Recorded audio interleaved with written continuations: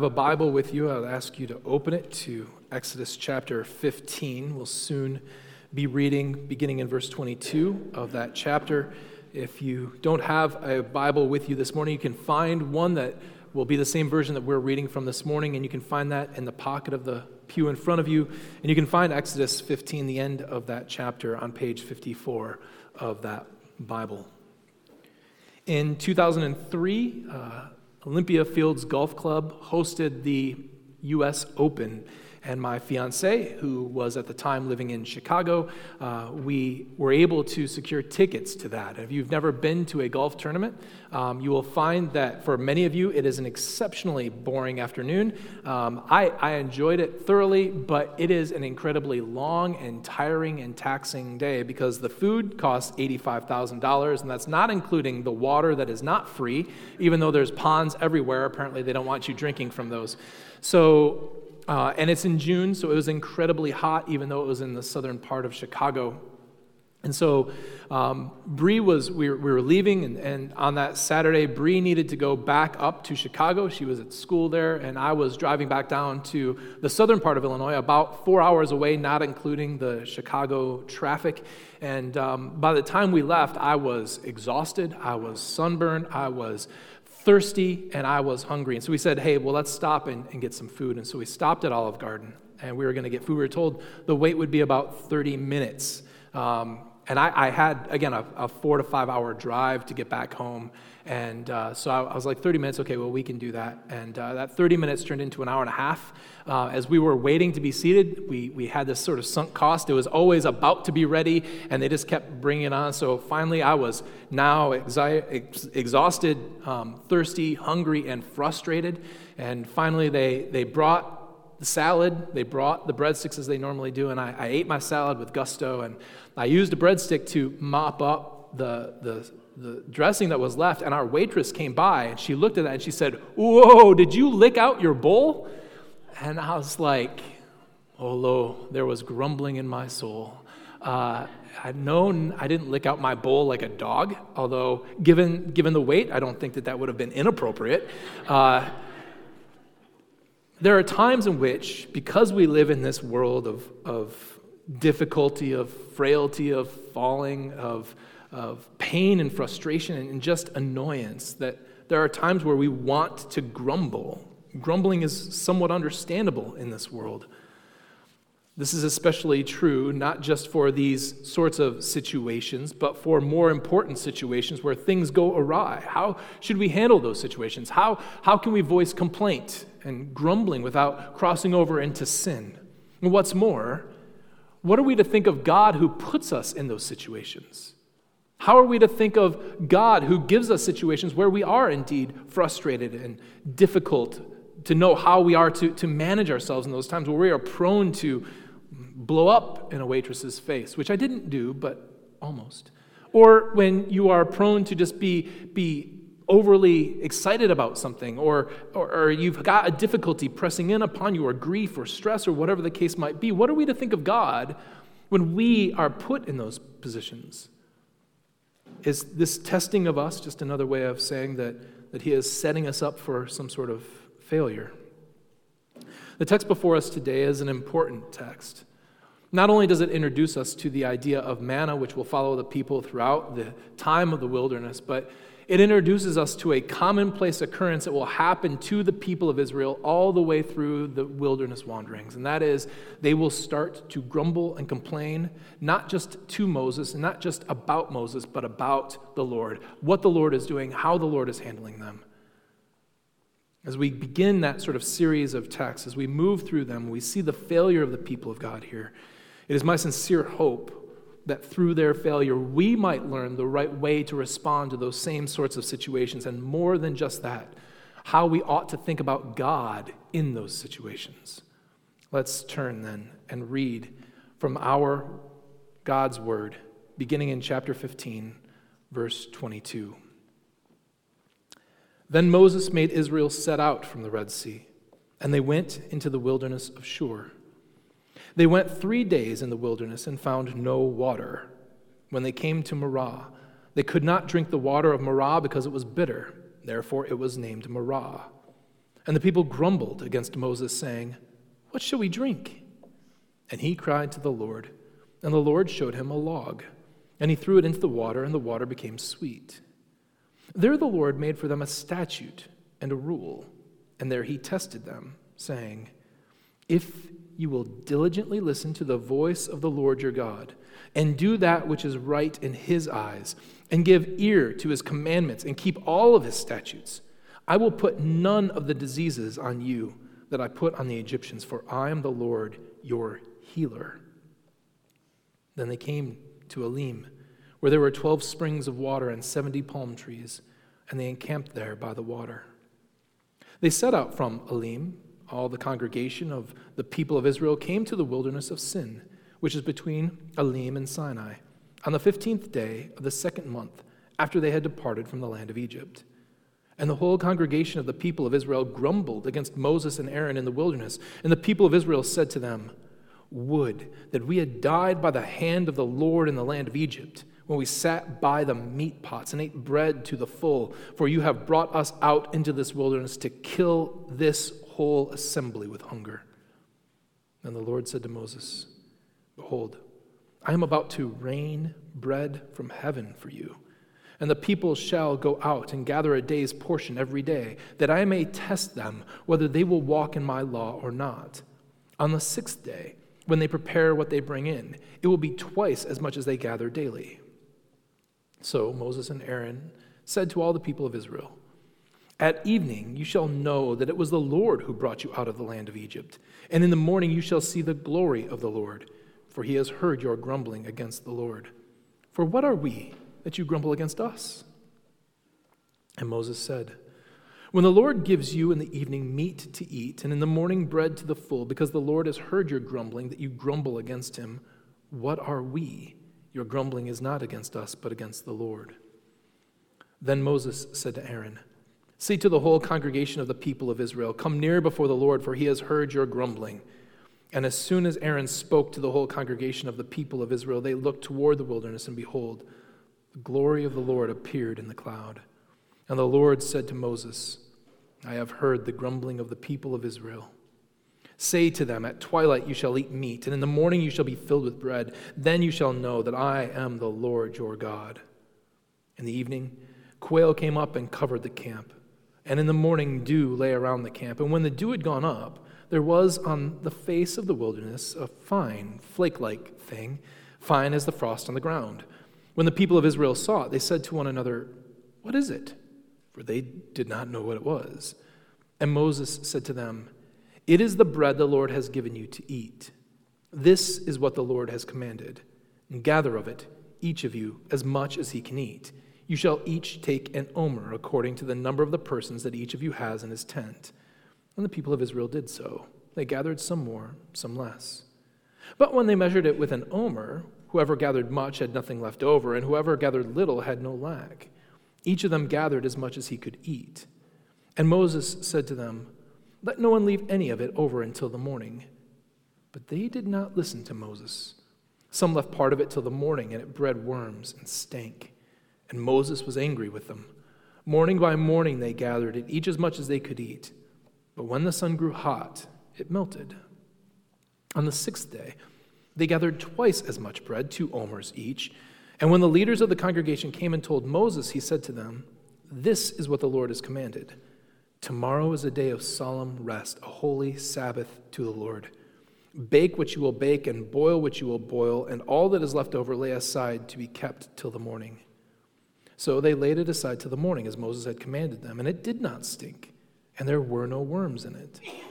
Moses said, "Eat it today, for today is a Sabbath to the Lord. Today you will not find it in the field. 6 days you shall gather it. But on the 7th day, which is a Sabbath, there will be none." On the 7th day, some of the people went out to gather, but they found none. And the Lord said to Moses, "How long will you refuse to keep my commandments and my laws? See, the Lord has given you the Sabbath. Therefore, on the 6th day, he gives you bread for 2 days. Remain each of you in his place. Let no one go out of his place on the 7th day." So the people rested on the 7th day. Now the house of Israel called its name manna, or manna. It was like coriander seed, white, and the taste of it was like wafers made with honey. Moses said, "This is what the Lord has commanded. Let an omer of it be kept throughout your generations, so that they may see the bread with which I fed you in the wilderness, and when I brought you out of the land of Egypt." And Moses said to Aaron, "Take a jar and put an omer of manna in it, and place it before the Lord to be kept throughout your generations." As the Lord commanded Moses, so Aaron placed it before the testimony to be kept. The people of Israel ate the manna 40 years till they came to a habitable land. They ate the manna till they came to the border of the land of Canaan. An omer is a 10th part of an ephah. This is the inerrant and infallible and always good word of our God. What do we do about their grumbling? What should we make of it? First thing I want to tell you is grumbling is a lack of trust. Grumbling is a lack of trust. The Israelites have been delivered in an incredibly dramatic fashion. One event is growing on top of another. As we recount the things that God has done for his people, it is quite amazing what these folks have seen. 10 plagues, many of which they were set aside from and not allowed to have happen to them. They were then driven out, given gifts by the Egyptians as they went. They were then protected by the Lord. They saw his manifestation in the presence of a pillar of fire and a pillar of cloud. They were protected from their enemies. They saw a sea open up so that they could cross through. They saw that sea then close back down on their enemies. Gift after gift after gift after gift. But now in the wilderness they have problems. And let's be quite clear. These are real problems. This isn't, we don't have anything to drink because somebody bought skim milk and that's not real milk type first world problems, right? This is a real problem. We're in the desert. There's no water. There isn't water in the desert. That's like what makes the thing a desert. Food also, because there is no water, hard to come by. These are real issues that threaten their lives. When they say you've let us out here to die of hunger, they're not just saying that. It's an accusation which is not accurate, but nevertheless, hunger and the death that would come through starvation is a real issue for them. And so God does continually what we expect him to. He makes a way for this bitter water of Mara, which simply means bitter, to be cleansed, to be made sweet, as it were. It just means that it was undrinkable before, and now God, through the addition of this log, miraculously makes it drinkable for them. And then he does one more than that. He gives them this sort of testimony. He says, listen, you need to understand, if you follow what I say, everything's going to go great. It will go well with you. I won't come at you with the diseases and the difficulties that I put on the Egyptians. I am the Lord, your healer. Healer there is not just this idea that he will make you well when you are sick, but healer is also this picture of just a physician. I will keep you well. If you are hungry, I will give you food. If you are thirsting, I will give you water to drink. And he backs this up by taking them to this oasis. We may note, as you read through this, that God doesn't seem terribly put off by their grumbling in this case, which, as I read it, you probably noticed how many times that word grumbling came up. You are grumbling against us. The grumbles of your grumbling have grumbled before your Lord, right? It's nothing but grumbles and this distastefulness of the situation that they find themselves in. Again, we can kind of understand the grumbling in this place. This isn't unknown to the people of God. People of God complain to God about their situations all the time. This is a chief feature of the book of Psalms, for instance. David quite often opens up his mouth and utters the complaints that he has about the situations that he finds himself in. Psalm 22 begins this way. Famously, David says there, my God, why have you forsaken me? Why are you so far from saving me? From the words of my groaning. Oh my God, I cry out by day, but you do not answer, and by night, but I find no rest. The Psalms understand what it means to cry out to God. They don't hold David sort of accountable for his grumbling here. As a matter of fact, this is upheld as a good thing. We have this very thing on the lips of Jesus, this crying out. The problem with the Israelites is their grumbling never seems to come to an end. God can hardly do enough for them to let them believe that he's going to take care of them. He has fought for them. He's protected them. He's delivered them. He has gifted them with everything that they need to exist in a place where existence just shouldn't happen, especially not for as many people who are gathered there. And he hasn't done this in some sort of secretive way. If you and I get sick with some foul disease and we are gifted health after that, many of us in here would immediately chalk that up to God's kindness to us. If we find another job right after losing a job, we would say the Lord has provided for us. If we are short on money and we have a need and then all of a sudden an anonymous donor gives us money, we would chalk that up to the Lord. We do that by faith. We believe that it is the Lord who has accomplished these things for us. The Israelites didn't need that kind of faith. The Israelites had this stuff placed before them. God manifested himself before them. He spoke to them, told them exactly what was going to happen, when it was going to happen, how it was going to happen, how it would affect them. There was no secret here. Why did they not believe? In the first week of the manna, they show that they have no true and lasting faith. They immediately keep stuff that they are told to get rid of, and they don't trust that the Lord is going to allow them to have this on the sixth day, bleeding over into the seventh. So they go out looking for more of it, even though Moses quite clearly has said there's not going to be any. And that is the real problem with their grumbling. It is not simply that they're in a difficult spot and they're voicing a complaint to the Lord. The problem with their grumbling is that it lacks trust. They just don't trust the Lord.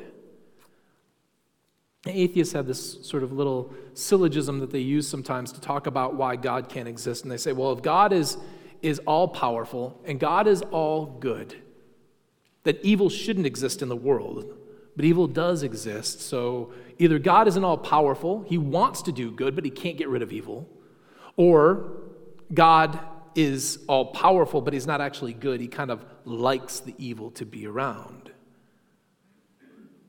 Obviously, atheists are wrong about that. There's plenty of good reasons why God would allow, out of his love and kindness, evil to exist, even over his people. But nevertheless, these two things about God being all good and God being all powerful are routinely the things that Israel seems to distrust. Notice what they say in chapter 16. Would that we had died by the hand of the Lord in Egypt. They doubt God's goodness to give them what they want. If he was going to bring us out here to kill us, he might as well have killed us in Egypt, because at least then we got to sit by pots of meat, which I doubt is true. I doubt that they had cauldrons of lamb just boiling all the time.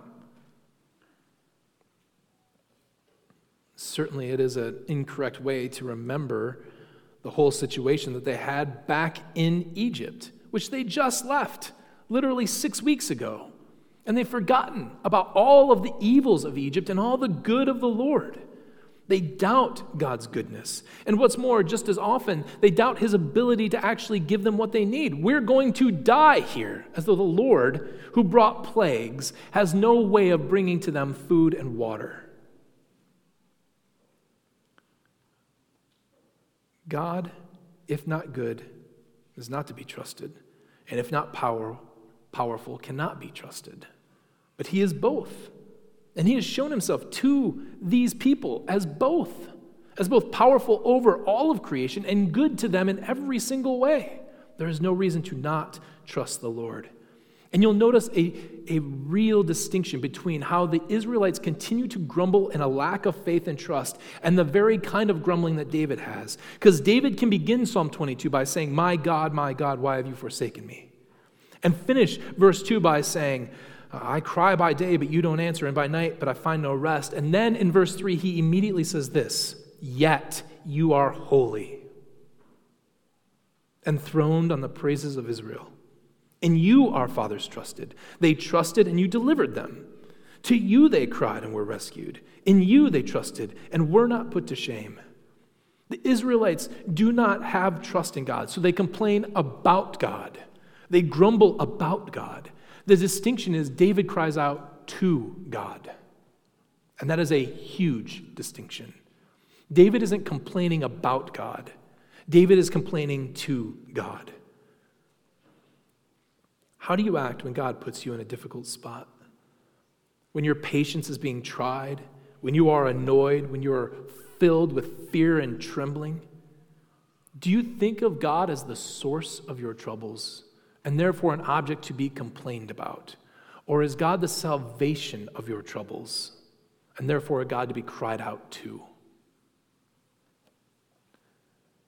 Has God not, through the magnificent works that he has done, whether it recorded for us in the book of Exodus, recorded for us throughout the rest of Scripture, shown to us on the cross, proclaimed daily, seen in the lives of his people, has God not done enough to get us to buy into the fact that he is all-powerful and all-good? Trust in him. Look to the cross. See the mighty work of God everywhere around you and trust in him to provide for you in every distress and trouble. Secondly, God is never one to tempt. God is never one to tempt. God specifically goes out of his way and says that there is a test that's going on here. He says he's going to test them.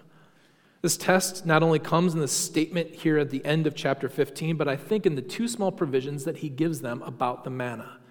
He says, first, you're going to go out and you're going to collect it on Monday. You're going to get as much as you want to. You're going to eat of that. You're going to be satisfied. You're going to be happy. But you are not to leave a mite of it for the next day. You're supposed to take it out of your vessel and dump it outside. Some of them do not do this. Whether it's because they simply forgot, doesn't seem like that is the case. It rather seems like they were just being disobedient, likely not believing that God was actually going to bring manna again. They're like, this is a miracle. We need to keep this. We don't do this. We're not going to have anything to eat tomorrow. And they wake up. It's maggoty. It's wormy. It stinks. The second provision is like it, only it's exact opposite.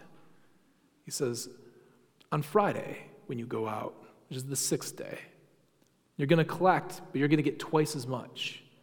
And this time, instead of having that second amount go bad, instead of it being infested with worms and it's stinking and rotting, I'm going to preserve it so that when you get up on Saturday, there is no work for you to do. You will not go and collect. You will have a day off from your labor and your toil and trust that I will keep it. And still, some people do not trust that God would do it. This manna is this sort of flaky cracker that appears on the ground. It's really hard to understand what it is, which is why it's called manna. Manna just means, what is it? It's hard to describe because not even the Israelites had seen anything like this before. But it sustained them, and it would continue to sustain them. This already leads God to ask in Exodus 16:28, how long will you refuse to keep my commandments and laws? Right? This statement by God is amazing because God knows how long that's going to be, and it's a really long time. This is the equivalent of a child asking you 5 minutes into a 15-hour trip, how much longer, right? A lot longer, man, a lot longer. How long will you refuse? Forever. Forever. So why does God test them this way? Because you and I both know that there could have been a number of different ways that God would have been able to provide manna for them that didn't go through this procedure. So in 1 Kings 17, Elijah comes upon this widow who's running out of flour and running out of oil, and he says, make me a cake. And she says, well, I can't. I don't have enough flour even for myself. I'm collecting sticks right now so that we could eat and then die because we've got nothing left. And he says, nah, you're not going to run out. You're good. She goes and she makes him a cake. She makes a cake for herself. She makes a cake for her son. She does it again. She does it again. She does it again. The flour just never seems to run out. The oil just never seems to go away. God could have done that for the people of Israel. They're little vessels. He could have just reach in, grab a handful, and more is there the next time. He could have had this sort of miraculous distribution system like the fish and the loaves. There's a number of different ways in which these sort of provisions, the sort of laws and instructions would have been totally unnecessary. Yet he decides to do it this way, it seems, precisely to put these instructions in place to test the Israelites. And the question is then, how do we think of God? Is he purposefully doing this so that they fail? Is he putting this before them to watch them trip over themselves? Isn't this, in the end, some form of, temptation? Take another example that's analogous to this one from the Gospel of Matthew. Matthew chapter 4, verse 1 and 2. Jesus was led by the Spirit. It's really important. He didn't go of his own volition. It wasn't just his idea. He was led by the Spirit into the wilderness to be tempted by the devil. That is, the whole point of the Spirit leading Jesus into the wilderness was so that he might be tempted by the devil. After fasting 40 days and 40 nights, he was hungry, I imagine. The tempter came to him and said, "If you are the Son of God, command these stones to become loaves of bread." But he answered, "It is written, man shall not live by bread alone, but by every word that comes from the mouth of God." Very same temptation. Driven out into the wilderness, hungry, what are you going to do? If you are the Son of God, he says, make these stones into bread. Show, prove. Don't trust the word of God. Do it on your own, Jesus. It's interesting that it is the Spirit who leads him out to be tempted. So, putting this another way, if I took a gentleman who I knew to have a gambling problem, handed him $20 and took him to a casino to say, I want to see if you can resist, I don't think that we would be too prone to say, "Now you're not tempting him." I am directly putting him in the way of temptation, even though I can say, I'm not asking him to gamble for me. I'm not the one who's taking his money and rolling the dice. I'm not doing any of that. It's him. I'm not tempting him. Now, obviously, there's a huge difference between me and the Spirit, and such a thing would be so foolish as to be stupid to do. But nevertheless, what are we to think about the Spirit of God taking Jesus out into the wilderness so that he can be tempted? Does God tempt people? The answer to that question is quite clearly no. James settles this in his typically and rather unnuanced way when he says these things in James 1. "Blessed is the man who remains steadfast under trial, for when he has stood the test, he will receive the crown of life, which God has promised to those who love him. Let no one say when he is tempted, 'I am being tempted by God,' for God cannot be tempted with evil, and he himself tempts no one. But each person is tempted when he is lured and enticed by his own desire. Then desire, when it is conceived, gives birth to sin. And sin, when it is fully grown, brings forth death. Do not be deceived, my beloved brothers. Every good gift and every perfect gift is from above, coming down from the Father of lights, with whom there is no variation or shadow due to change." James is very clear. God tempts no one. No one is ever led away into sin and can say, well, God was tempting me. God was luring me into sin. God does not do that. As a matter of fact, James says exactly the opposite. Only good gifts come from God, and God only gives good gifts. Both of those things are indefinitely true. He says, God, every good and perfect gift comes from above. Everything that is good comes from God, and God only gives that which is good. Find that these instructions are good for the people of Israel. He knows that they don't trust him. So how is he going to build up their trust? Well, yeah, you do the odd miracle every couple of years. It's going to be hard to build up that trust. So what does he do? He says, daily I will show you how I am to be trusted. And so you can't keep it. You can't keep it because you've got to learn that every day I'm going to give it to you. And then you're going to do the exact opposite on Friday because you've got to learn that every day I'm going to provide for you. Whether it seems like I'm counteracting myself or not, it doesn't matter. Listen to what I'm saying. And even the gift of the Sabbath here. Notice that it is a gift for them. Look at how he frames this in chapter 16, verse 29. See, the Lord has given you the Sabbath. You hear Jesus' words ringing in your ear. The Sabbath was made for man, not man for the Sabbath. The Sabbath was a good gift given to them. He's saying, you guys are going out working. I'm telling you, settle down. Enjoy a day off. This was my gift to you. It is good is for our rest. The commandments of God are good. They are there for a reason. They're not tempting us to fail, but they are good for us, testing us to see how good our faith is. So what is the difference? What is the difference between the tester and the tempter? How can we look at what the Spirit does for Jesus in Matthew 4 and say that he is testing Jesus to show the mettle of his faith, where Satan is tempting him? I think the outcome is the decider. What does the person who is doing this want to accomplish? What would be a good outcome for Satan? What does Satan want out of that particular interaction with Jesus?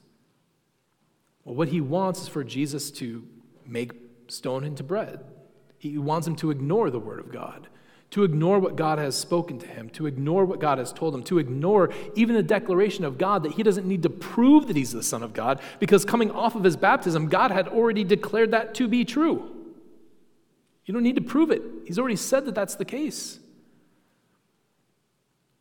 What Satan wants is for Jesus to ignore the very words of God, to go against what God has commanded and asked. That is exactly the opposite of what we get in the book of Exodus. What God is displeased about is not that they were faithful. What God is displeased about is that they were unfaithful. This is why it's a testing and not a tempting. God doesn't want them to fail.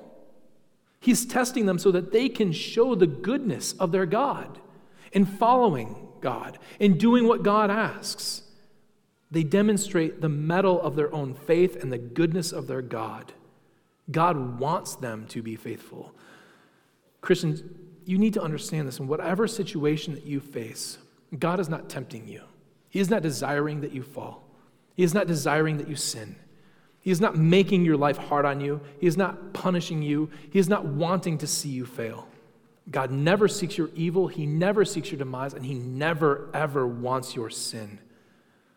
Rather, he is placing you in a situation where you can, in a very particular way, demonstrate your faith and your trust in him. I mean, one of the best examples that we have in this comes just before that beautiful passage in Exodus where the Red Sea opens. And every single Israelite is pushed back against the sea. They've got a mountain to their left, and directly in front of them is a charging army that is ready to run them through. And they are crying out, they are desperate, they know that their lives are going to be cut short, they are incredibly fearful, they are shaking. And Moses is like, all right, now we get to see some fireworks from God, so just be quiet and wait for God to do something awesome. That's what God wants from us. God wasn't tempting them to fail he wasn't tempting Moses to fail.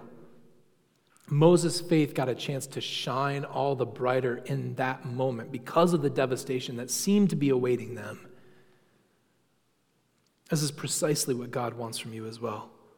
In 1 Peter, Peter writes this: "In this you rejoice, in this salvation that God has wrought, you rejoice, though now, for a little while, if necessary, you have been grieved by various trials, so that the tested genuineness of your faith, more precious than gold that perishes though it is tested by fire, may be found to result in praise and glory and honor at the revelation of Jesus Christ."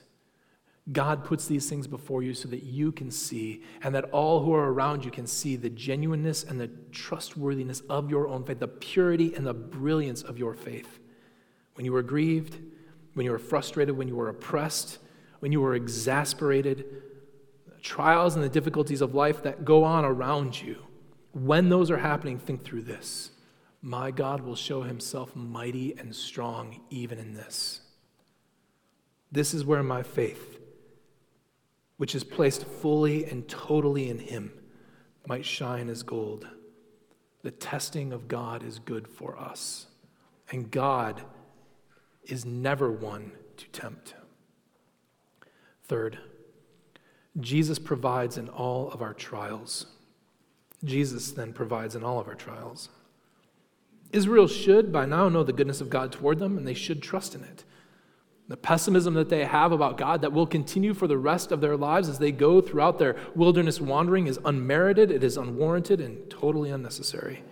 God has just kind of piling up the miracles for them here. He is showing them that he is just going to be good to them, regardless of it's where he's leading them or how he's protecting them or giving them sweet water instead of bitter. It doesn't matter what it is, he continually is good to them.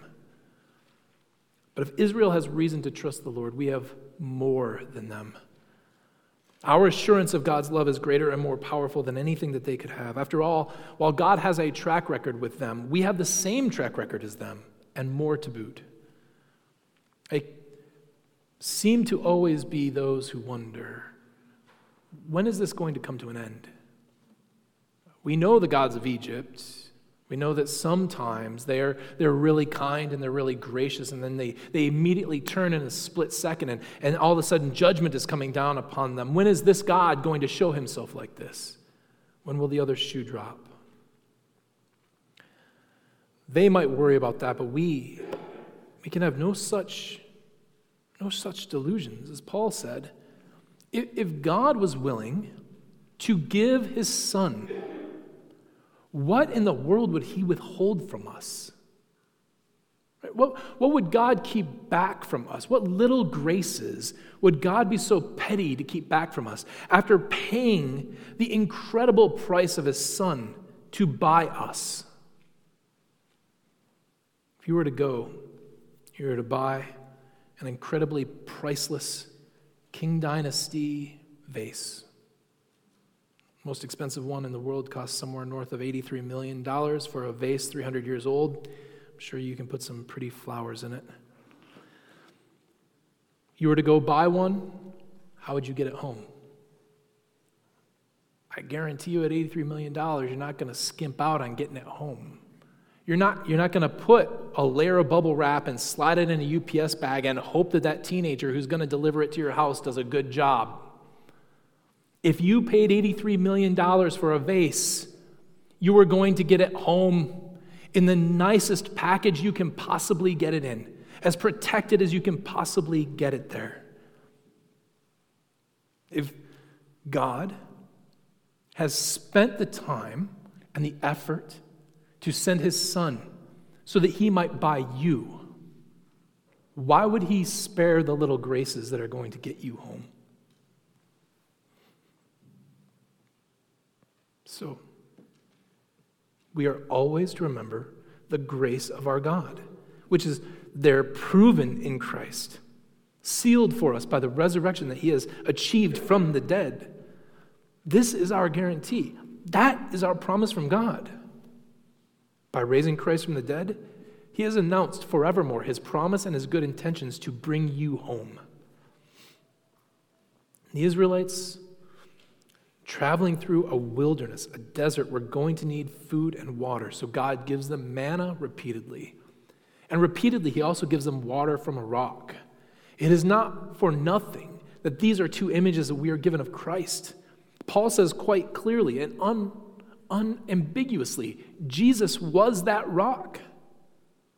Jesus himself talks about the fact that he is manna from heaven. In John 6, he says, "Truly, truly, I say to you, whoever believes has eternal life.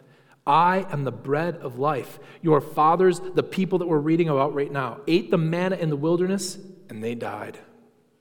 This is the bread that comes down from heaven, so that one may eat of it and not die. I am the living bread that came down from heaven. If anyone eats of this bread, he will live forever. And the bread that I give, and the bread that I will give for the life of the world is my flesh." Jesus is our bread. He is our daily provision and nourishment for this long wilderness that we go through. A wilderness where you will suffer.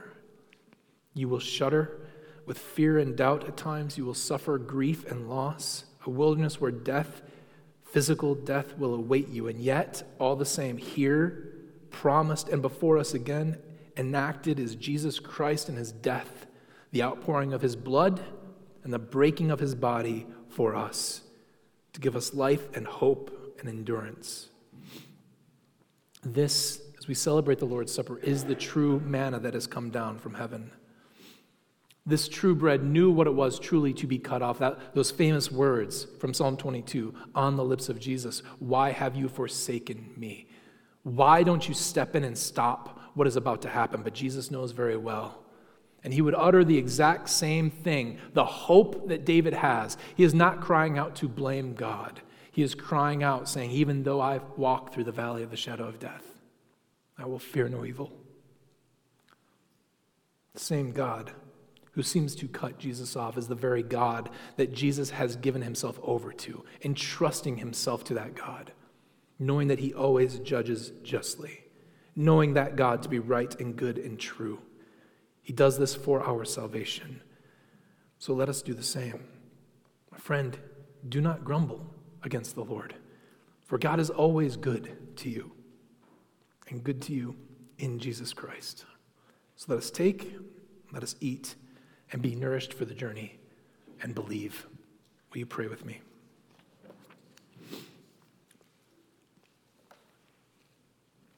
Our Father, who is in heaven, pray that you would give us this day our daily bread. May Jesus nourish us today, and in our faith, may he give us life by the blood and body, even here. Strengthen your people in your kindness. Give us perseverance in our trials. We ask all these things for the glory of our God and for the good of his people. In Jesus' name we pray. Amen.